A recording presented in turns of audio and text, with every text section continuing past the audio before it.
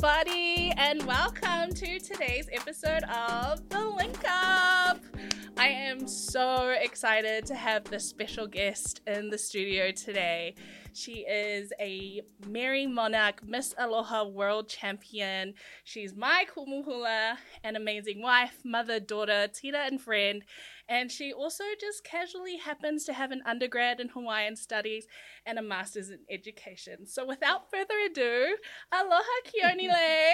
Aloha, aloha mai kako. So good to be here. It's so good to have you here. I'm so excited to get into everything hula today with you. But before we do you maybe want to tell our listeners and viewers a bit more about yourself? Well, like you said, I'm a Kumu Hula here in Aotearoa. I've had my hello here for just over 8 years, which is really exciting.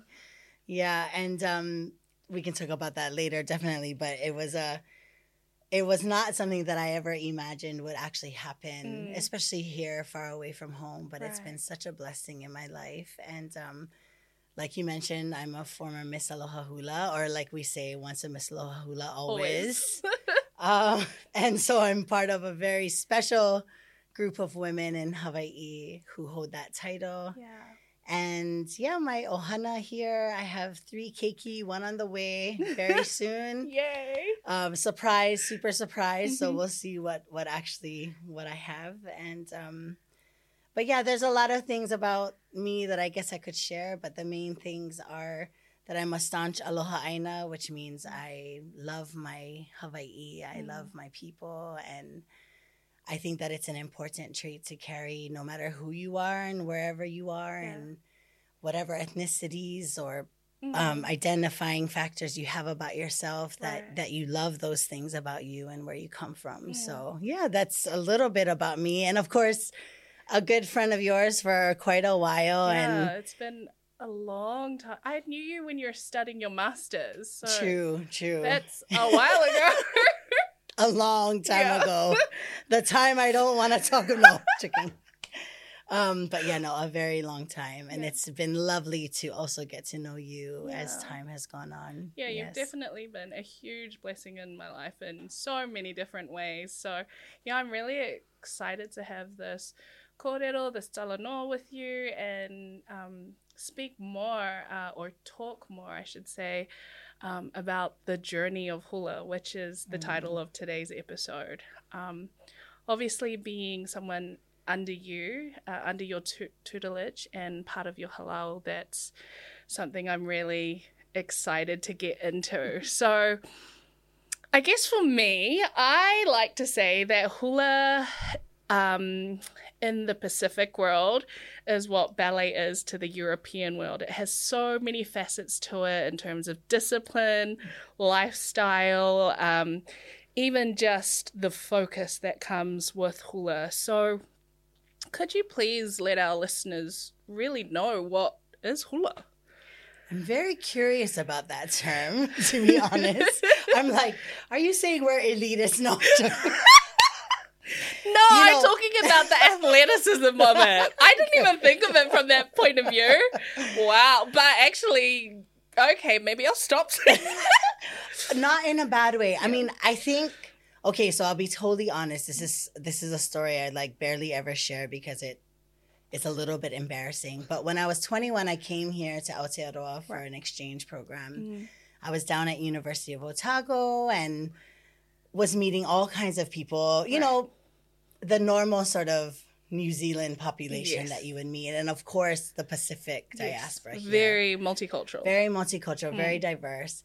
And I kept hearing people saying they were Niuean. And literally 21 years old, living in the Pacific my entire life, I hadn't ever heard of Niue. Wow. This is what's so crazy. You know, we think we know, but we don't. Yeah. You know, and our perspective is so driven by what we know and what we've lived. And it's very, like, insular in some ways. Totally. And, you know, Hawaii is already this super isolated Yes. bunch It's like of on the other islands. side of the world. Totally. We don't got anybody around us, really. And, but not to make an excuse. But what I'm trying to share is coming here to Aotearoa opened my eyes to the comparison between what I knew to be this Pacific culture and specifically Hawaiian culture and the way we do things as Pacific people. And then really opening my eyes to seeing how the rest of the Pacific kind of roll, and how they see the world and what they value. And it was a beautiful thing. But that's why I'm always a little bit hesitant to share a little bit about hula in those kinds of comparisons of the ballet of this world or whatever it is, because we are very different. And when I start to kind of get into the nitty gritty of how we're different, it kind of is what you said. Like there are things about how we protect our hula and how we teach our hula that are strict. Yes. And have a lot of protocols around them. Yes. And the knowledge around, it's all encompassing, and similar to ballet, like when you dance ballet, I guess you're a ballerina. Yes. It's your life. Like it's a identifying trait of who you are. It's part of who you are. And it's definitely like that with hula. In the hula world, there's a common term that is used all the time, which is hula is life. And I think it kind of came out of a trendy way of, things you could put on a T-shirt and things like that. But actually, it comes from our Kumu Hula. It comes from our sources of hula or our teachers of hula. Because once you become a hula dancer, you become a po'e hula. That's like who you are. And it drives how you behave and what you believe and so many other things, how you carry yourself in society, how you treat others. It's more than just, I know these dances and I know how to do these steps. So it's, hula's different, I think. But I also don't know enough about other Pacific dance forms to really make an academic comparison. I couldn't write a dissertation about it. Let's just say that. But I definitely have thoughts. Yes. And I mean, from your lived experiences then, what is hula? What does it mean to you? My lived experience? Gosh, yes. I've been dancing hula since I was 3 years old. Right. Hula is life for me. And it's been a driving factor in my life that has driven me to strive for excellence in other areas of my life because of the teachings I've had in hula, the discipline I've had in hula. So in my lifetime, I've had 3 main Kumu Hula. Right. I started with Kumu Hula Olana Ai as a 3-year-old all the way till I was 9 years old. And if you know anything about hula in Hawaii, you know that Kumu Hula Olana Ai was very good at teaching keiki and disciplining and getting amazing results with young children. Just the caliber and the level of hula that you see from these keiki are amazing, or these children. Yeah. And so I had that as my first sort of upbringing. I'm not even kidding you. 7 years old, 2-week boot camp. We're there from 8 in the morning till 5 o'clock at night. We're sent with our lunch, some snacks, and a towel, and don't come back until this time, kind of a thing. I mean, 7 years old doing this kind of stuff. That's intense. And it's all hula. Right. You're dancing the whole day, and that just shows the level of commitment. But I also think the level of aloha for this dance form, this art form. Yeah. But really, it's a belief system. I always say that because there's so many lessons being learned in a hula classroom. Yeah. So, and then I moved to Chinky Mahoi, Kumu Hula Chinky Mahoi, when I was 9 years old, and I danced with him till I was 15. Right. And I share that, if people know a little bit about hula, they'll know who Uncle Chinky is. But he was actually also a waka'ama coach. Oh, wow. Yeah, so he did waka'ama, we call it hoiva'a. But so he was very athletic. You know, the athleticism was on a different level. Yes. So I had come from Olana, who was very gentle, and you know, they're known for very like happy faces, and then to Uncle Chinky, where I was running laps, and it was all about getting this physicality of hula and discipline. Truly, you know, you make a mistake, you go run around the whole building. Come back by the next verse. Wow. Or you'll run again. Like, you know, there was a whole nother approach. But in that, I always say that through my first 2 Kumu Hula, I learned really important values that I carried through into my life, into, you know, even school. Right. So my final Kumu, who is now still my Kumu and will be my Kumu until I go myself, is Kumu Hula Melia Lobenstein Carter. And I actually started with Kumu Melia's grandmother, Auntie May Lobenstein, and I had the honor to learn from her for a few months before her passing. And this is like that heart connection for me.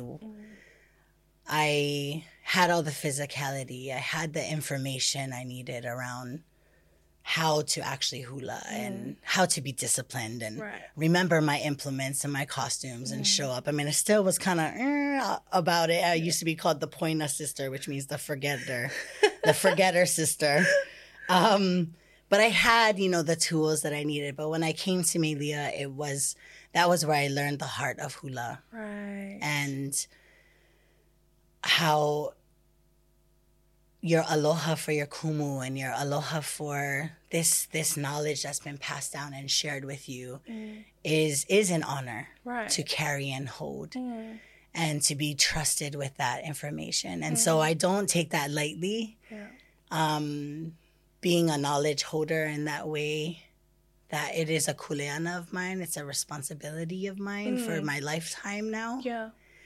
And that's really, hula is this kuleana basically that I'm going to carry forever. And it's an honor. Kuleana meaning responsibility, but also a privilege and a right and an authority to take care, to malama. Yeah. That ike, that knowledge. So yeah, that's what it means to me. It's never leaving me. Never. I'm like, I am processing, but also in awe of just the knowledge you have gained, but also the knowledge and wisdom you choose to share as a Kumu Hula yourself. In terms of the lifestyle, like you said, hula is life. Those disciplines, how have they helped shape who you are as a person?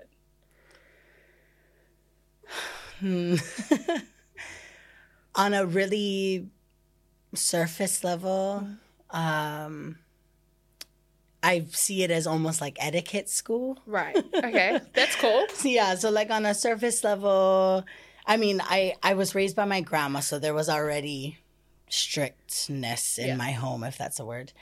But no, definitely teaches you how to care for yourself. And especially with Kumu Melia and Kumu Me, there was a real focus for wahine in the halau. We didn't have kane in our halau or men in our halau. So there was a real focus on lifting up young women, teaching them how to interact, how to hold themselves high, how to see themselves with respect and respect yourself. So like on a really surface level, it was how I held myself and presented myself, how I dressed even sometimes. You know, I was always really mindful of presentation when I'd go places because I represented my kumu, you know, so things like that. And it's things you learn in your family home sometimes too. But definitely hula did that for me. And, you know, when you're in the sort of show culture as well and performance and things like that, you learn how to prepare, how to take on responsibilities of managing your time and your things and practicing and all that kind of stuff. And so I actually, for my master's, I did my dissertation on the journey to Miss Aloha Hula Wow.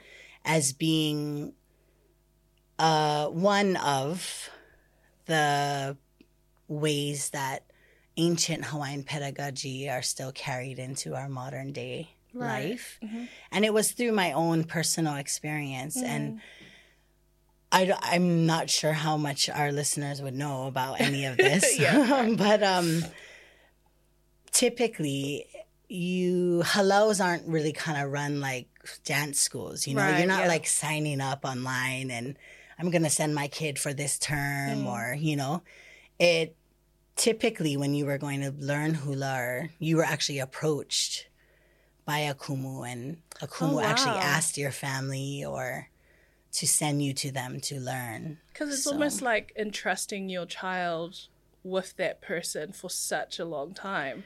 Definitely. Especially you were saying in ancient culture, you lived with your kumu. Yeah, definitely. Yeah. So, and not only that, but the kumu themselves knew the weight of the ike or the knowledge that they were going to be passing down or sharing. Right. And so the selection of haumana or students was important as well, right? That they had the skills to actually do what was necessary. So Miss Aloha Hula is kind of that last kind of remnant of that choosing a haumana to carry some of the knowledge, pouring into that haumana in different ways. And at least that was my experience. Not everybody has the same experience. But I felt so honored to be a part of that process of training for Miss Aloha Hula. That's not even talking about winning. Like this is just the lead up and being selected to have that special time with your kumu and learn from them in that really one-on-one kind of a way. And that experience, I think, made hula a lot more real for me in my life. That this was something that I needed to take seriously. And not only that, being a native Hawaiian and dancing hula, I'm very blessed. I come from a family that know our language and know our culture. That's not that common for us as native Hawaiians. However, hula was still something that just propelled me even more into that interest of knowing who I was and who my ancestors are and honoring them in what I do. And obviously passing it down as well is a whole nother responsibility that I don't think anyone's ready for, right? Being a parent. But even just having the responsibility of passing that knowledge to your children and holding on to it for them. So anyway, I've kind of gone off a little bit. No, it's great. So as you were saying, your dissertation was in the journey to Miss Aloha Hula, and you are a Miss Aloha Hula now. So you actually won, and with everything that you did, what has the journey of being a champion look like for you in terms of how you give back? That's an interesting question. I think the first thing is the fact that I was given that opportunity. I was able to identify it as this really special thing for Hawaiians. You know, because I think if you know anything about Mary Monarch, you know, they call it the Olympics of Hula. It's sometimes can be seen as just like a competition, you know, and it's the best competition. Just putting that out there. The best hula competition in the world. But, you know, it's a competition. So, you know, a lot of times the focus is on sort of the rivalry or who won. And I think the beauty of going through the process of training for Miss Aloha Hula was me seeing so much more than who won. That wasn't actually the conversation. And to be honest, never once did my kumu ever say like, oh, you better win. Or I hope you win. Or, you know, if you don't win, then it wasn't worth it. Or no, none of those. That actually like was an afterthought was the winning. You know, it was about the journey. It truly was. And so, for example, you do a kahiko number and a wana number as Miss Aloha Hula, and And every kumu has their own approach. Sometimes kumu pick the songs for their haumana. Sometimes the haumana chooses or the student chooses. For me, I was given the opportunity to feed into what I'd like to dance. And for me, you know, I was 23 years old. I was all about repping the island I was from. I had this complex that, you know, nobody ever talked about how great Oahu was. Yeah. They always just want to say too many tourists and it's too busy. And I had all this aloha for this place that I was from. And so I wanted to dance about that. But the beauty of that journey was I got to learn more about my home. Through my kumu, she introduced me to other kumu who could share stories about mele or songs about Oahu, stories about Oahu. And I ended up dancing for the goddess of fun. Her name is Mamala. And her story of drinking ava and surfing and lovemaking and playing konane, which is like a board game in Hawaii. And just this really jovial, fun attitude, which everybody seemed to think fit me very well. But I enjoyed the journey of learning my culture, learning my history, learning through these ideas about goddesses or mythology, what was important to my people. Right. You know, back then and how they saw the world, and definitely drove how I see myself now. I definitely think fun is important. Absolutely. I'm all about that, you know, the and our joy. halal has a lot of fun, definitely.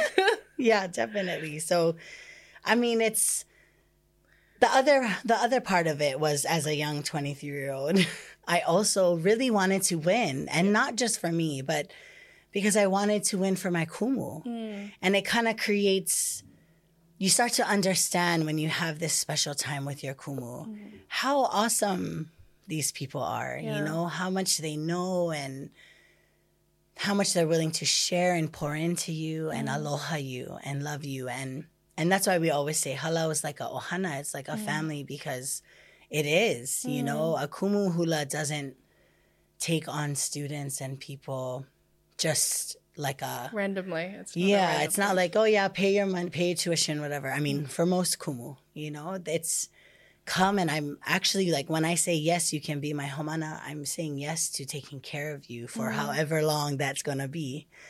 And I think that's such a beautiful thing to have that. And even when I see my first Kumu Hula, my first two Kumu Hula, you know, they still remember me and say aloha and joke with me a little bit, you know, obviously, because I went to move on and learn from others. But there's so much aloha between, you know, they understand the journey of hula and the journey of the dancer, and you go where you're meant to go, kind of a thing.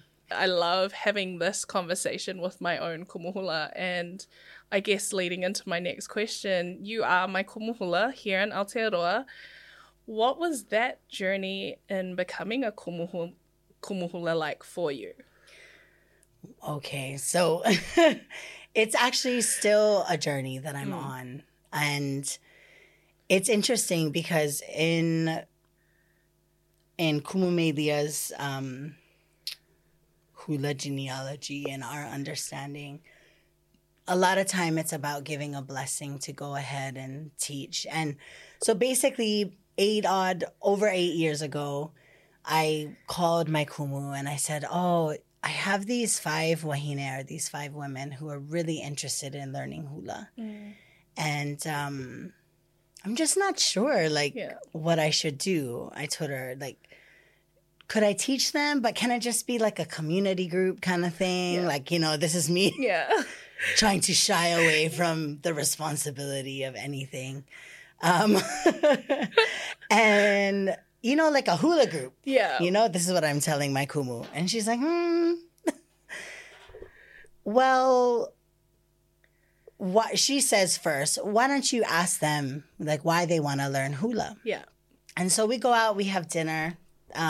It was a group of wahine that had kind of been pulled together by our OG5. Our OG5, that's right, from the Hello. And pulled together by this one wahine, Robin, who had approached me and who I was actually tutoring in Olelo, Hawaii. Right. And that's how we had met. And then I guess, they found out slowly, oh, she dances hula. Oh, she's maybe we'll ask her if she'll teach us. So basically, when I asked them why they wanted to dance hula, their answers floored me with their aloha for wanting the authentic version and wanting to do hula justice and to have a genuine relationship with the ike, with the knowledge, and to not be, as we say in Hawaii, making any kind, just just doing it to do it. No tourist hula here.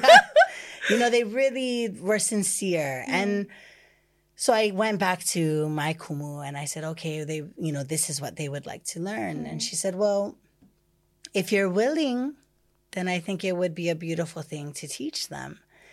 And I said, oh, well, I'll just be like I'll just alaka'i them. Like, I'll just be this kind of like pseudo leader kind of situation. And what she told me was, well, but you're going to be their kumu. Are you ready to do that? And she basically asked me if you are going to say yes, then you take care of them. They're your responsibility. You malama them from now on. And I really took that to heart, Right. And so I still really, really hesitate with the term Kumu Hula because I know there's still so much more that I can learn myself. And I'm excited to still learn from my kumu because thank you, Lord, she's still here with us. And I can ask her questions and all of that. And so my journey hasn't ended either, but definitely having a halau here has been one of the most enriching experiences in my life that was so unexpected. And it's not like it was fully like, oh, I never want to be a Kumu Hula. No, in second grade when they asked me, what do you want to be when you grow up? I said Kumu Hula. And I drew my little ipu and me playing my ipu. So, it's not like... It's been the dream It's for been a little bit there and I've been in denial, definitely.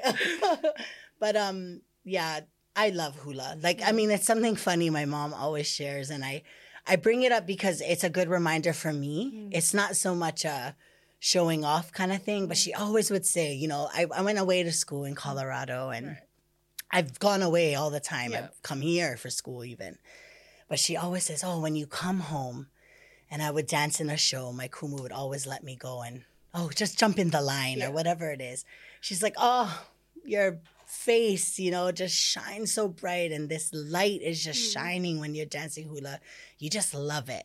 So my mom always used to say, since you're a baby, you just love dancing hula. And I do feel that, beyond anything when I dance hula, it's like this overwhelming sense of joy and contentment with the world and myself and also an opportunity to share so much aloha with others, and I've always felt that, but never was able to articulate what a blessing it's been in my life until more recently. Wow. But That's amazing. What has it been like for you teaching in Aotearoa compared to being back in your homeland? Oh, wow. Yeah. The differences even, Yeah, it's definitely. I've never had a halau in Hawaii. Obviously, back to my story, and I don't know what that might look like for me in the future. But definitely teaching hula here in Aotearoa, there was so much more backstory that I think I've had to share, and ensure that my haumana, my students understand before we can move on to anything. And so the goals of halau have changed, obviously, through the 8 years here in Aotearoa.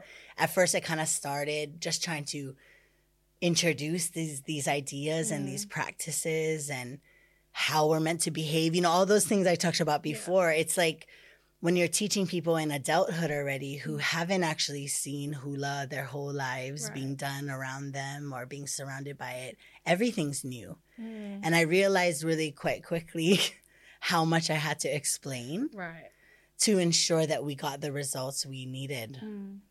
Because I wasn't about to have a halau with my name on it that was doing things that they shouldn't be doing. Right. And so, you know, we do things a little bit differently here, obviously. And like you would know that even just trying to get our traditional adornments can sometimes be challenging. Yes. But we do our best to do the best that we can here. But I definitely think there's another aspect to it of respecting this place, this aina in which we dance hula. And that's definitely been a huge part of our journey in the last 3-4 years. Yeah. Now we kind of know the steps. We know a little bit about our hula history, our hula family. Okay, now it's how do we responsibly dance hula in another aina, in another land, and bring honor to this aina and the people of this aina, as well as maintaining our protocols and our ways of learning to Hawaii. So it's a duality there, definitely. Yeah, I definitely know that when, like, I've grown up around performing arts for the majority of my early life, but it wasn't until I joined the halau and you became my Kumu Hula that I started to be very different in the way I did hula. Because before I was like, oh yeah, I'll just make up a dance with like Hawaiian moves and like we'll go perform it at church or whatever. Whereas now there's such a huge, like, once you know now the knowledge, like, now that you know it, you're like, oh, we shouldn't be doing that. Or, oh, why do people do that without knowing? Or giving the proper respect that is called for when it comes to this stuff. Because people, like, everyone can do something they like that looks pretty. But whether you actually give honor where it's due is another thing, and or even just giving it the proper respect or reverence that it deserves, because these aren't like small things. Like, these are lineages and, you know, genealogies that have come down through the ages. And when you're getting that shared to you, you have a responsibility to take that on board. Yeah, definitely. Yeah, so it's definitely been sobering for me. It's funny because I just had a conversation with a very high up there dance professional. Let's just leave it at that. And she said something that was beautiful. She's actually a tangata whenua, but she said it's a taonga. Yeah, I see that. And so it's, you can't just write it down in a book and then somebody else can do it and then the next person can do it and just share in that way. It has to be cared for, and certain people care for that. You know, it's definitely a concept that is very foreign for a Western guys, because, you know, in a Western society anything can be bought or sold or owned. Yeah. You know, and hula is not one of those things. Although there are people who kind of dance and there is beauty in that as well. I think, you know, there's that saying, you know, imitation is the best form of flattery. Not all Hawaiians will agree. But we can definitely see the aloha. Yeah. People see hula and they see the beauty. They see, many will say they feel even this spirituality, this healing when they dance our form of dance. But you and I both know that until you kind of know a little bit more and you're taking on that journey, that's just scratching the surface. Exactly. What you're feeling is really just the surface of how amazing hula is. And that's why I say that I feel that hula is this extension of aloha, is this extension of that value. That if you treat it properly and you take care of it, that it will aloha you in your life and anything that you do. I've had people say to me, oh, Shah, you're such a purist or you're such a traditionalist. But I'm like, actually, people like me help anchor what was or help continue on the old ways that are actually really important to things that matter to our cultures. And I'm not trying to, like, gatekeep. I'm just saying there is a time and place for everything. And honoring those things is actually important to moving forward. Well, gatekeeping is also a really Western idea anyway, because the whole premise, right, if we go back to what I shared before of Kumu picking students, was also around protection. It wasn't just about, oh, I only like you, or, you know, it was about who can handle this information, who can carry this forward, who's going to hold these responsibilities. And these are things that you start to get into when you take your hula seriously. Yeah. And yeah, I don't want to say it's only in hula, because it's not. I mean, I know that these kinds of systems live in definitely in other Pacific cultures around our forms, different forms of art or music or song or dance or any kinds of cultural protocols. You know, you can think of hundreds. Like if you just really think about it, you wouldn't just rock up to an ava ceremony and be like, I'll sit here and serve the ava. Like, no, you're not. And it's not about gatekeeping. It's about you not being embarrassed because you're doing it wrong or whatever it is, right? So it's very similar with hula. Why wouldn't it be? Why would it be any different, you know? Exactly. And unfortunately, sometimes it's our own people kind of confusing the lines and blurring the lines a little bit. And but you know, we can all receive the grace of learning. Yeah. If we're willing to learn. Absolutely. If we're willing to understand. Yeah. So I definitely didn't understand fully how important it was to take care of this knowledge and also to be really mindful who I'm teaching as well. Right. Until I started. Yeah. And then I was like, whoa, should I be sharing this? Yeah. You know, with anybody? Maybe not, you know? And it's not about gatekeeping. It really isn't. It's about kuleana. And that's actually the conversation we've been having in our halau probably for the last year, right? Is if you're going to dance hula, it's not enough to dance hula because you love Hawaii. Yes. And you think Hawaii is so beautiful and it's a paradise and you want to visit there all the time and it makes you feel so happy to see the waves and the trees and you got to love Hawaiians too. Yeah. You know, love all the Hawaiians, whatever situation they're in, and be an advocate, be an ally for our people if you're going to dance this hula. You know, there's so much to think about. Yeah, because you have a responsibility when you're learning these beautiful art forms from these cultures to actually represent the people as well and be a voice for them, especially if they don't have a voice or it's not being heard. Yeah, definitely. And I think once you start dancing hula, you start to really understand the blessing. Absolutely. And definitely in our halau, our ohana, our hula ohana, we are such a ohana to each other. And the way that we react and treat each other, all of those values are based in Hawaiian culture. Yeah. You know, and that's why it's working that way. And that's the beauty that we get to see when we're together and spend time with one another. And even have our ohana from Hawaii come and pour into us every once in a while. It's just so amazing to have those times together. And that's when I definitely am, I don't want to say I'm so proud to be Hawaiian, but I feel so blessed to have these value systems in my culture that bring so much peace and aloha to people who are not in my culture. Yeah. And I know it's a very controversial topic, and not all Hawaiians will agree with me, definitely, you know, and I understand that. I understand that way of thinking really well as well. Like, I get that.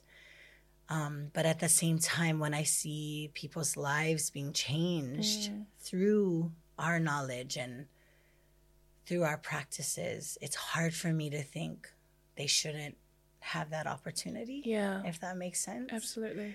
But it's a huge responsibility because I am responsible now for these people I've taught. And that's can be overwhelming.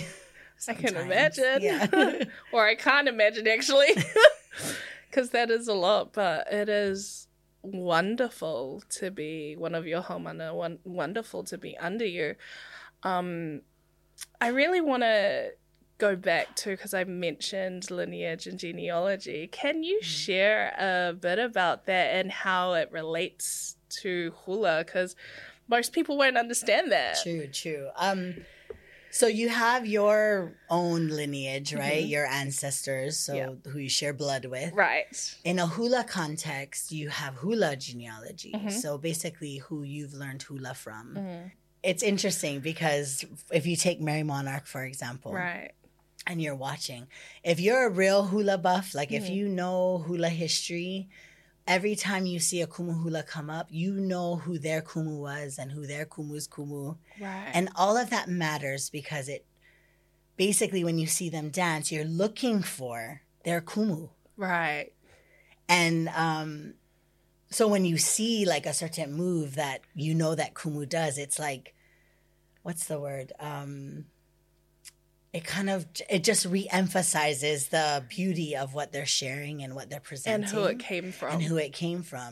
And it's funny, one of my, a very famous uncle of mine, I won't mention his name, but when I was running for Miss Loa Hula, I was all up in my academic space. So like I had found this really, amazing poetry. I had found this song in one of the Hawaiian newspapers. And I was like, oh, uncle, can you like put a melody to this? I just think it's so beautiful. And it just still cracks me up to this day. He basically puts his hand on the paper and he like moves it out of the way. And he's like, nobody wants to see this. And I was like, crushed. Okay. But then he goes on to say, baby, they don't want to see you. They want to see your kumu and your kumu's kumu when you get on that stage. Wow. That's what they want to see.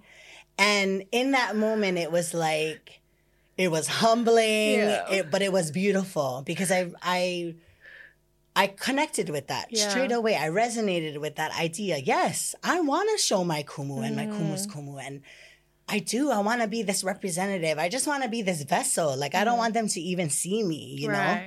And it just still cracks me up to this day when I think about that lunch. He just was fully like, nobody wants to see that. But it's true. Like, even sometimes when I look back at my Miss Loa Hula Awana, I can never watch myself dance. I cringe and I just don't want to see it. I don't know why, because we all love to watch you dance. But I always, like, since I was small, I'd love to dance for people, though. Don't get me wrong. But watching myself, cringe. But I could watch myself on that. And I think because when I was watching, I really saw my kumu. Like, I was like, oh, I look like May, or I look, that was so cool, and I appreciated that my uncle had poured into me in that way to just really remind me what was important. And that's part of hula, is this genealogy that you uphold these practices and you continue them and that you don't kind of muddle, because every style, every genealogy, every hula family has something unique to share and say. Absolutely. About our history, about our culture, and about where they come from. And so it's so cool. And it's like right now in the Mary Monarch sort of main halau lineups, we've got a couple halau that have husband and wife kind of kumu hula combos going on. But they have come from different hula genealogies. Right. But it's like when you see them come together and you see their choreography and you'll see one move from one hula ohana and then another move from a different hula ohana. It's like, oh, that looks so good, together, and recognizing those things that they've kept the purity of these motions and these moves and still managed to put them together in these beautiful ways. Oh, it gives me we call it chicken skin, but goosebumps, It's like, it just gets you so excited to see, in a way, an evolution of our hula and yet still maintaining these cultural practices and protocols. It's so cool. Wow, that has been so much information and knowledge and wisdom to take in. And I'm so grateful that you've been able to come on the podcast and share all of this. It's phenomenal. I don't have another word for it. But before we wrap up, do you have any final thoughts you'd like to share with our listeners and viewers? I'm just really excited to have an opportunity to talk about hula with this large sort of audience, not necessarily Hawaiians or people interested in hula. So that's cool. I think the main things are, whenever you're sort of interacting with indigenous knowledge and information, it's important to take a step back and think about the kupuna, the ancestry, the lineage of these ways of thinking, and just keeping in mind that this is hundreds and hundreds of years of energy and knowledge and wisdom in these forms. It's not just some, yay, we're going to do this fun little thing and anybody can do it. I just really want to, can you just come and quickly do something like that? Right. But just really showing respect for what people can or can't share, and don't be afraid to ask the questions of what is appropriate and what might not be. Because I think sometimes people are nervous because they don't want to be told no. Right, yeah. So I think the biggest thing is don't be afraid to be told, no, you can't do something. Be afraid that you'll do something you shouldn't be doing, know? So ask the questions so that you can, if you are so privileged and blessed to have the opportunity to learn, that you learn for real. That you're going to have that full experience that you're meant to have, with nothing being taken away. So I guess that would be my last sort of thing, if you ever want to engage with these types of knowledge bases or art forms, just be mindful of those kinds of things. Yeah. I don't have any final thoughts to add to that because you said it all. This has been one of the best conversations I've ever had. I absolutely love and adore you, and thank you so much for coming on and sharing. Mahalo for having me, Shah. It's great to be here. It's the best. I've really enjoyed this, and I'm excited for our next episode. We get to talk about other stuff together. That would be so awesome. So mahalo nui Kumu for joining us, and mahalo for everyone who tuned in to listen or view this episode. If you have any questions or any feedback or even any topics you'd like us to discuss, email us at info@thelinkup.co.nz or send us a DM via our IG or TikTok social media pages. We will see you next time at The Link Up. Aloha. This episode was proudly brought to you by Blue Wave TV. Executive producer Fuimaono Martin Anai. Executive producer and host Anasha Epinesa. Episode special guest Keonilei Leali'ifano. Producers Ryan Batsumaka, Hannah Schmidt, Daisy Dean Anai. Director, podcast and content creator Anasha Epinesa. Editor Ryan Batsumaka. Graphic designs Ryan Batsumaka, Inola Baya. Set design Daisy Dean Anai, Ryan Batsumaka, Hannah Schmidt, Anasha Epinesa. Original music Lightsaber. Special thanks to our production company Blue Wave TV.